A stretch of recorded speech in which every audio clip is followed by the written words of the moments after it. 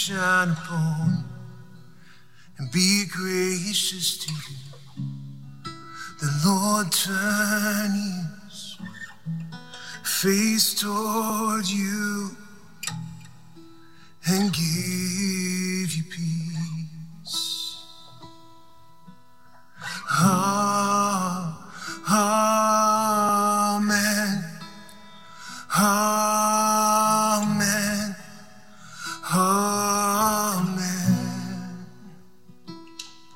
May his presence go before you and behind you and beside you, all around you and within you.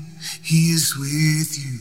He is with you in the morning, in the evening, in the coming, in your going, in your weeping and rejoicing. He is for you. He is for you.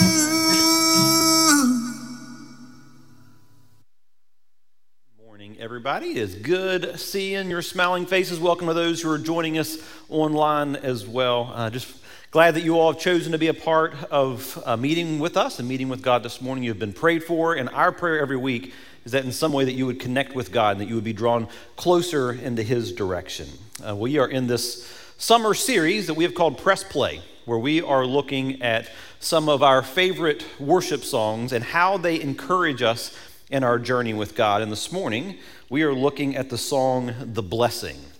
And it's one of our favorites around here at River Ridge. It's a song about the goodness of God. It's a song about the inclination of God and his desire to bless our lives. And about midway through the song turns its attention and specifically starts talking about our families and the influence that we can have in the coming generations. There's a couple verses in there that says, "May his favor be upon you in 1,000 generations, and your family, and your children, and their children, and their children." This idea that we can leave a lasting legacy that extends not just to our kids, but in generations to come. So today, we're going to be looking at a Psalm 127. If you want to go ahead and turn there, we'll get there in just a few minutes, about how it is that we can enjoy the blessing of God as we raise up this next generation of followers. And when I share that topic, there are some here this morning that are immediately thinking, I don't think this applies to me.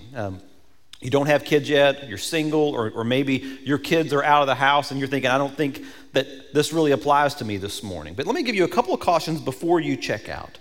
First, one day, if you don't have kids yet, God may bless you with them.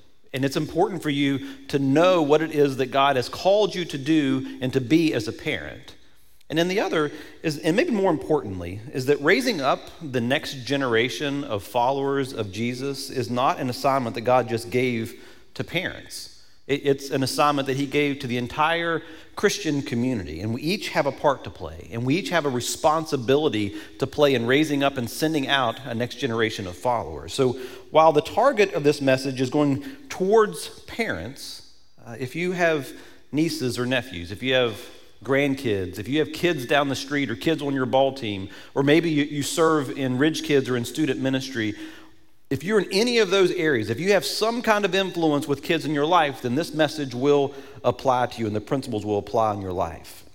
Now, whenever you teach on a subject, people automatically think that you are an expert on the subject, or they assume that you are an expert on the subject, and neither is true for me. There are two things in life that I felt totally confident going into, only to realize that I was completely incompetent once I got in there, and that was marriage and parenting. I love what P.J. O'Rourke says about parenting. He says, everybody knows how to raise children except for the people that have them. Anybody relate to that? Yeah, I mean, Sarah and I have been blessed with 5 kids, and I'm just like, I still know what I'm doing most of the time. And I love what Ray Romano says about parenting. He says, having children is like living in a frat house. Nobody sleeps, everything's broken, and there's a lot of throwing up. Anybody, that's, especially those little kids. I mean, it's just a train wreck all the time. So at the beginning of this, as we start talking about what God says about parenting, let's all just pause and take a deep breath and admit that none of us have it all figured out. That we are messing things up all the time as parents and trying to learn as we go. And parenting is probably the most rewarding thing that we will ever do, but it's also one of the most challenging things that we will ever do. And no matter what stage you're in, there are these unique challenges for each stage that you're in. Parents of newborns, man, if you have a newborn and you made it here, you get a gold star. Because, you spend all your time taking care of your kids that you don't really take care of yourself. And toddlers, if you have toddlers, you're just behind them all the time trying to protect them from sticking something in the electrical outlet or falling down the staircases. And then once they get into elementary school and they start having these personalities and you start seeing their insecurities and how it is that you can parent them. And then when they get those teenage years and you have this balancing act of empowering them to become independent adults while also protecting them from their ignorance, because they think that they know more than that they do. But no matter what stage you're in, it's overwhelming. It's overwhelming because of the responsibility that we feel on our shoulders. So many of us feel like we're over our head and we're exhausted and we're pulled in a bunch of different directions and we don't know if we're doing it right. Are we targeting in the right direction or are we messing them up? So I want to offer some encouragement in this area of what it means to influence the next generation. And we'll be in Psalm 127 together this morning. And it's this really short psalm. It's only 5 verses long. But I want to give a little bit of the context around why it was written. It was most likely written by David to his son Solomon. And it was later on in his life. And for much of his life, David wasn't a very good father at all. He was passive, and he didn't step in and lead his family very well. He ignored some really disgusting and outrageous behavior from one of his sons, and he just checked out. And he was afraid to provide the kind of leadership to his family, even though he was leading an entire nation. And because he didn't step into that, and because he was so passive, it led to another one of his sons trying to lead a rebellion against him.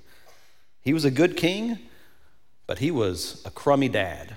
He was a rock star at work, but he was failing at home. But later on in his life, God blessed him with another son, Solomon. And with Solomon, he got some things right. And he started to pass along his faithfulness to God, and it impacted generation after generation. And he passed along some of the wisdom of what it means to parent and leave a legacy for a lasting generation. And these were the words that David would have sung over his son Solomon. He says, unless the Lord builds a house, the work of the builders is wasted. Unless the Lord protects a city, guarding it with sentries will do no good. It is useless for you to work so hard from early morning until late at night, anxiously working for food to eat. For God gives rest to his loved ones. So David starts painting this picture of this stressed out and this frenzied parent. And I think it's true, at least in my life. We live such busy and harried lives. It's almost like we're burning the candle at both ends and sometimes in the middle, trying to provide for our family, trying to protect our family, trying to provide for them opportunities that we didn't have when we were growing up. And we're furiously trying to build our home on our own. And God says, hey, I need to be invited into that process. Unless I build the home, unless I'm involved, unless I am leading you while you lead your families, it's all in vain. You're going to miss the mark of what it is that I have called you to do and to be as a parent. So here's the first principle. If we want to leave a legacy to our kids, the first thing that we need to do is to trust in God's leadership. God loves you, and he knows that you need his help and his leadership if you're going to hit the mark that he wants us to do. And I love in there, he gives us the sign that proves to us that we are loved and that he's leading us. It says that he gives sleep, that he gives rest to those that we love. And it's an interesting thing to think about, because if you think about it, at the beginning he says, unless the Lord builds the house, it's in vain. But if we are resting, who's doing the building? If we are resting, who's doing the protecting of our city, our family? God is. Because while we rest, God still rules. The principle that's being taught in these verses is that you be faithful to what God has called you to do, and then you put your head on the pillow at night and you sleep, knowing and resting and trusting that God is in control and that he didn't put that burden on you to try to figure out and to control the outcome of what your parenting looks like. And that's true in every area of our life, but I love that David applies this principle specifically to parenting. God gives rest to those that he loves.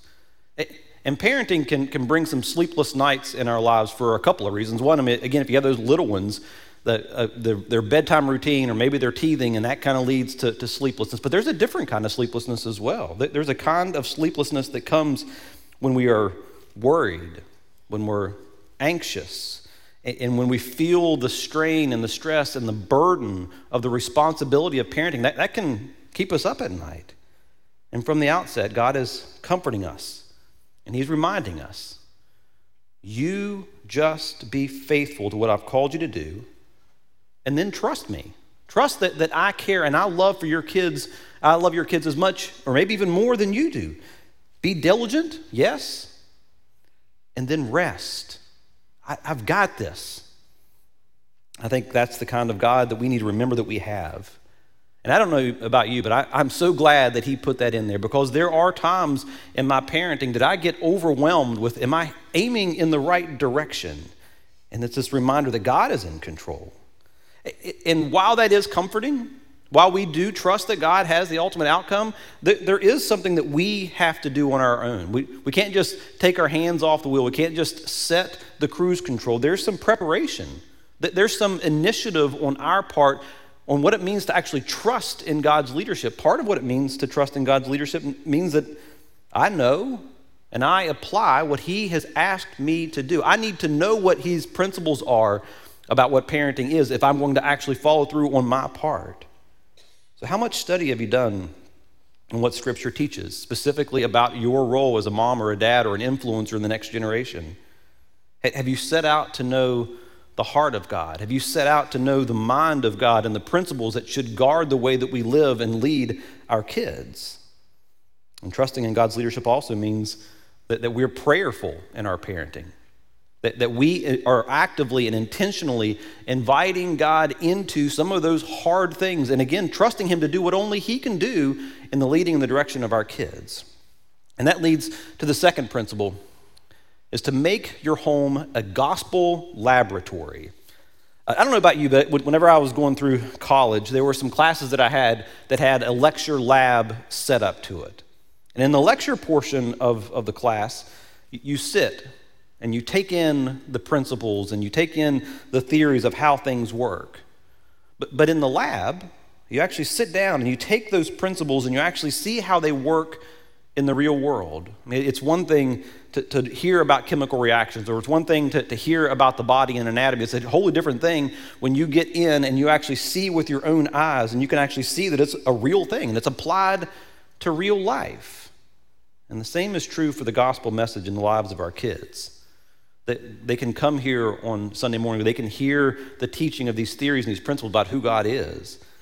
But the home is meant to be the primary place where they see the gospel lived out, where they can actually see the power and believe in the power of the gospel, where it's taken off the shelf and off the theoretical side of things and it's actually applied into real life.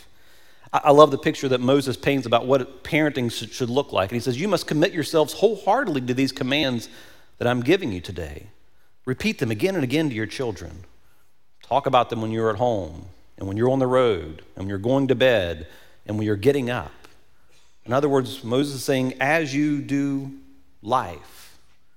So much of what it means to pass along the truth and the power of the gospel happens along the way of everyday life, which means that I need to prioritize the relationships with my kids. I need to be fully present in those everyday moments so that I can leverage the times in the car, that I can leverage the time that we have around the dinner table. And it calls for us to find a way to connect with our kids on their terms, on their turf, so that we can listen and we can learn and hear some of the struggles that they're going through in life, or hear some of the broken stuff that's going on in their life, and we can, in that moment, apply the truth of the gospel to real life. But perhaps even more importantly than those times of active teaching of our kids is allowing them to see the gospel lived out in our lives. My kids will learn to believe the gospel less by how well I can articulate its truth and more by how they see it applied in my life, and how I deal with disappointment, and how I deal with hurt and heartache when it enters into my life, by how I spend my time, by how I spend my money, by the priorities that I set, by how I treat Sarah. Do they see in my treatment of my wife a love and a joy and a peace and a patience and a kindness that comes from God, that gives them a glimpse of their good Father that I talk about? But it also means not just talking about it in our successes, but also letting them in on our failures. There is as much to be learned in the mistakes as when we get things right. So let them see your mistakes. Own up to your failures.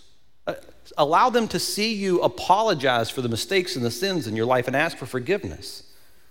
I think so many people get caught up thinking that they need to act like they have it all together, to think that they need to be a perfect family. But I want to let you in on a little secret. There are no perfect families in any example in Scripture.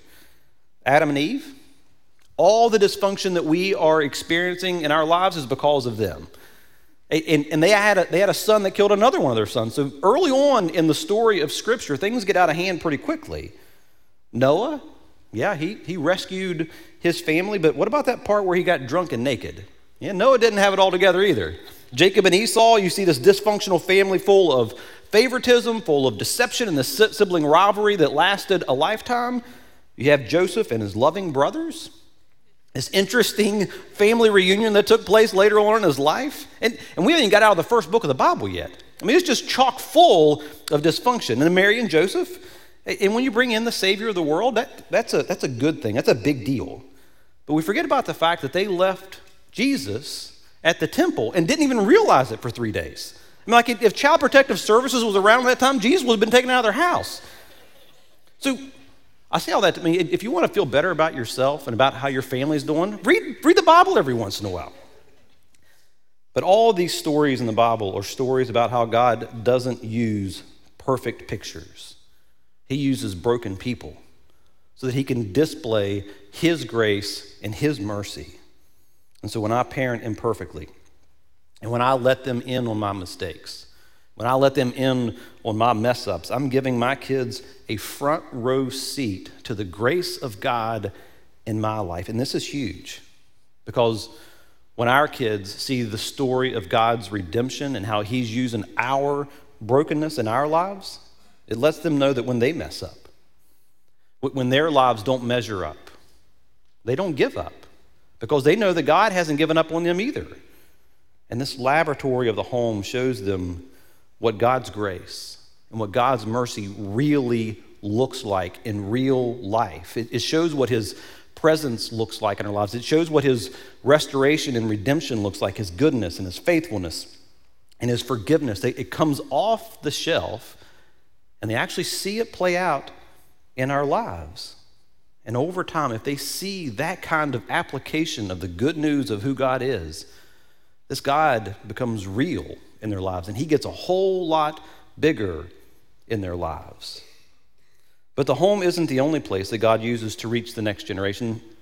The third principle is that we have to intentionally surround our kids with godly influences. There's an interesting note. If you actually look at the description of the psalm at the very beginning of it, it says that it is a psalm of ascent. There is a group of psalms that the entire Jewish community would sing every single year as they made their ascent up to Jerusalem for their annual pilgrimage. And it served as this constant reminder that by God's design, the faith of the next generation was everyone's responsibility. It wasn't just the parents. That as they would sing these songs every year, it reminded them, no, part of the responsibility rests on our shoulders as a greater faith community.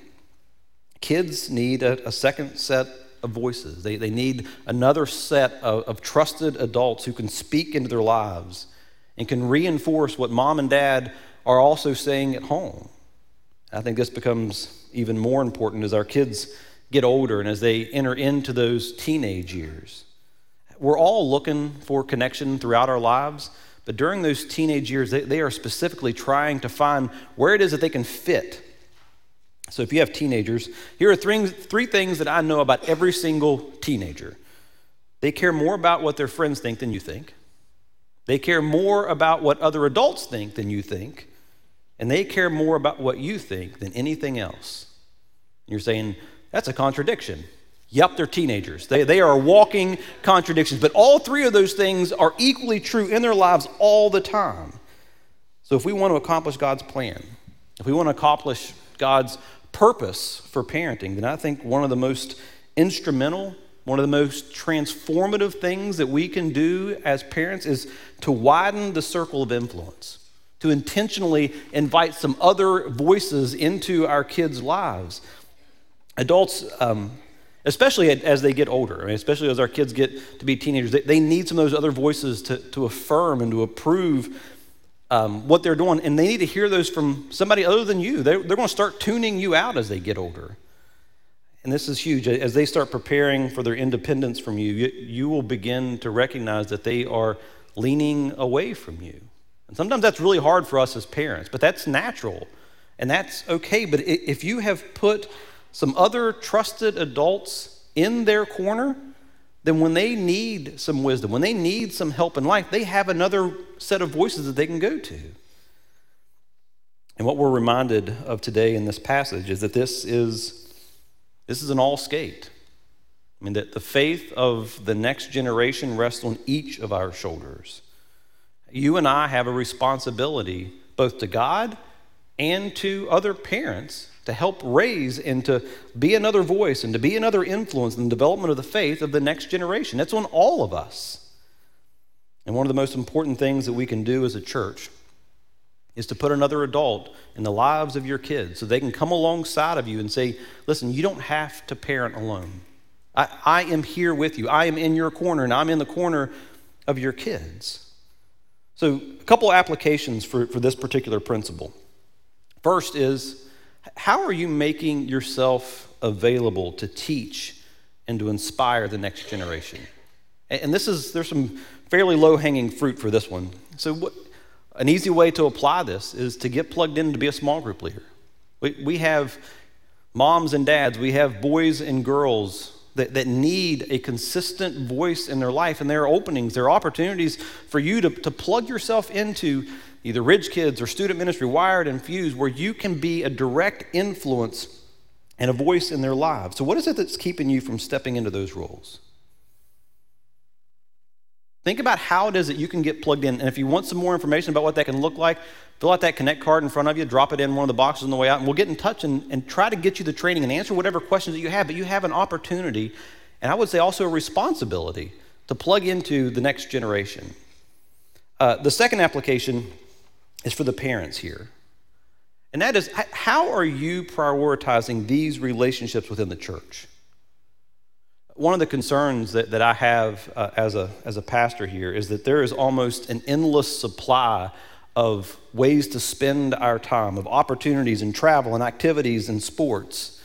And listen, there's nothing wrong with any one of those choices, but if we're not careful, we can completely fill our family calendar and our family schedule, and there is no room left to have the consistent voice and the consistent presence of other believers in the life of your kids.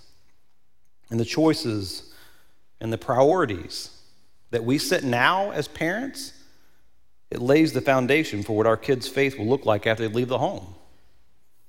Who we are choosing to surround our kids with now, how we're choosing to fill our family calendar now is deeply impacting, and it's deeply influencing what their faith will look like in college and beyond. So we as parents need to choose wisely, prioritize the community of faith in your kids' lives. And then the fourth one is release your kids for God's mission. Release your kids for God's mission. That is the purpose of parenting. How many of you grew up with a china cabinet in your home, or maybe in the home of your grandparents? So the purpose of a china cabinet it's to protect what is valuable. So nothing bad would happen to what this delicate piece of china is. And I think sometimes we can slip into a china cabinet parenting mindset, where we see our primary responsibility as protecting our kids, and it's this defensive posture. And yes, there is a big part of that in what it means to be a parent, that we are called to protect our kids and to guard our kids. But David encourages us to an even higher calling when it comes to our kids. Notice what he says. He says, children are a gift from the Lord. They are a reward from him. Children born to a young man are like arrows in a warrior's hands. We should be asking the question, God, why did you give me these kids? Because we need to notice that they are not ours, that they are a gift from God given to us for a purpose. And David reminds us that kids are like arrows. There are a lot of things that you can do with arrows, but keeping them behind closed doors and behind a china cabinet is not one of them. God is saying that the goal of shaping the next generation of kids and grandkids and nieces and nephews and neighbors is to invest in them. And it's not just to protect them, but it's to prepare them to be aimed and launched out. An arrow will not fly if it's not released. The purpose of parenting is to let them go, and we have to keep that in the front of our minds. It's not just to protect, but it's to prepare for them to be launched out onto God's mission. God entrusts our kids to us for a season so that we can raise up and we can send out another generation into God's mission field, another generation of young men and young women who are sure-footed and that they are confident in who they are in Christ, that they have discovered their purpose in life, and they know that they are to be used by God to expand his kingdom, that they are to be an arrow that's shot into the darkness, that they are to be a light in the darkness, whether that is taking them overseas or it's just over a cubicle wall. But they know that they are to live their life making an impact and shining light in the darkness wherever God places them. We have some opportunities for you coming up, for you to be able to engage as a family right now in what it means to live your life on mission. So I would encourage you to take advantage of the Go Local projects coming up at the end of the month so that you as a family can begin to engage in God's mission in the everyday life so that they are prepared to go out on their own. Mary Ann will be out in the lobby afterwards. You can answer any questions. But I think for us as families to be able to display what it means to live our lives on mission in front of our kids will prepare them to be launched out to live a life on mission on their own. So what kind of legacy are you leaving your kids? What kind of faith legacy are you passing along to the next generation so that they can pass it along to the next generation and it can continue on for generations to come? We have the opportunity to leave a legacy of faithfulness to God that impacts our kids and our grandkids and our great-grandkids. So use your time. Use your influence to introduce them to the only perfect parent that there is, to their heavenly Father, and then send them out like arrows into the world. And it starts today. Some of us need to drive a stake in the ground and say, God, I have not taken this responsibility seriously enough.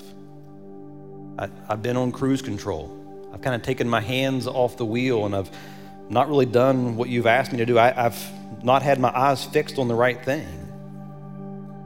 But today, I want to make this a priority in my life. To be the dad, to be the mom, to be the aunt, the uncle, the grandparent that you have called me to be, to live out the gospel in my everyday life so that they can see the power of it and believe the power of the gospel in their own life. And while there may be some changes that we need to own and to make in our lives, let's also be reminded that what our responsibility is to be faithful, to be diligent to what God has called us to do, and then we rest in his sovereignty. We rest in his grace to do what only he can do. Let me pray for us.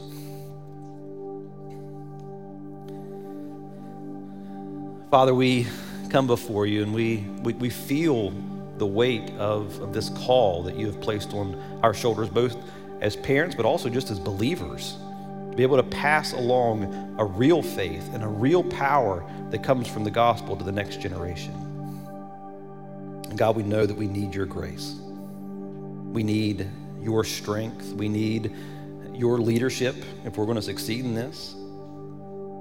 And God, for those that are struggling, who feel overwhelmed, who feel exhausted, or maybe they feel regret or they feel shame, God, would you free them from that today? Allow for change to take place, but God, let us embrace your grace in our lives. We want to be a church that is chasing after this call to raise up and to send out a new generation of Christ followers into the world to advance your kingdom. And God, we thank you. We thank you for your strength, and we thank you for your grace that allows for that to happen. It's in Jesus' name we pray. Amen. Let's go ahead and stand up this morning. We're going to sing our way out of here this morning.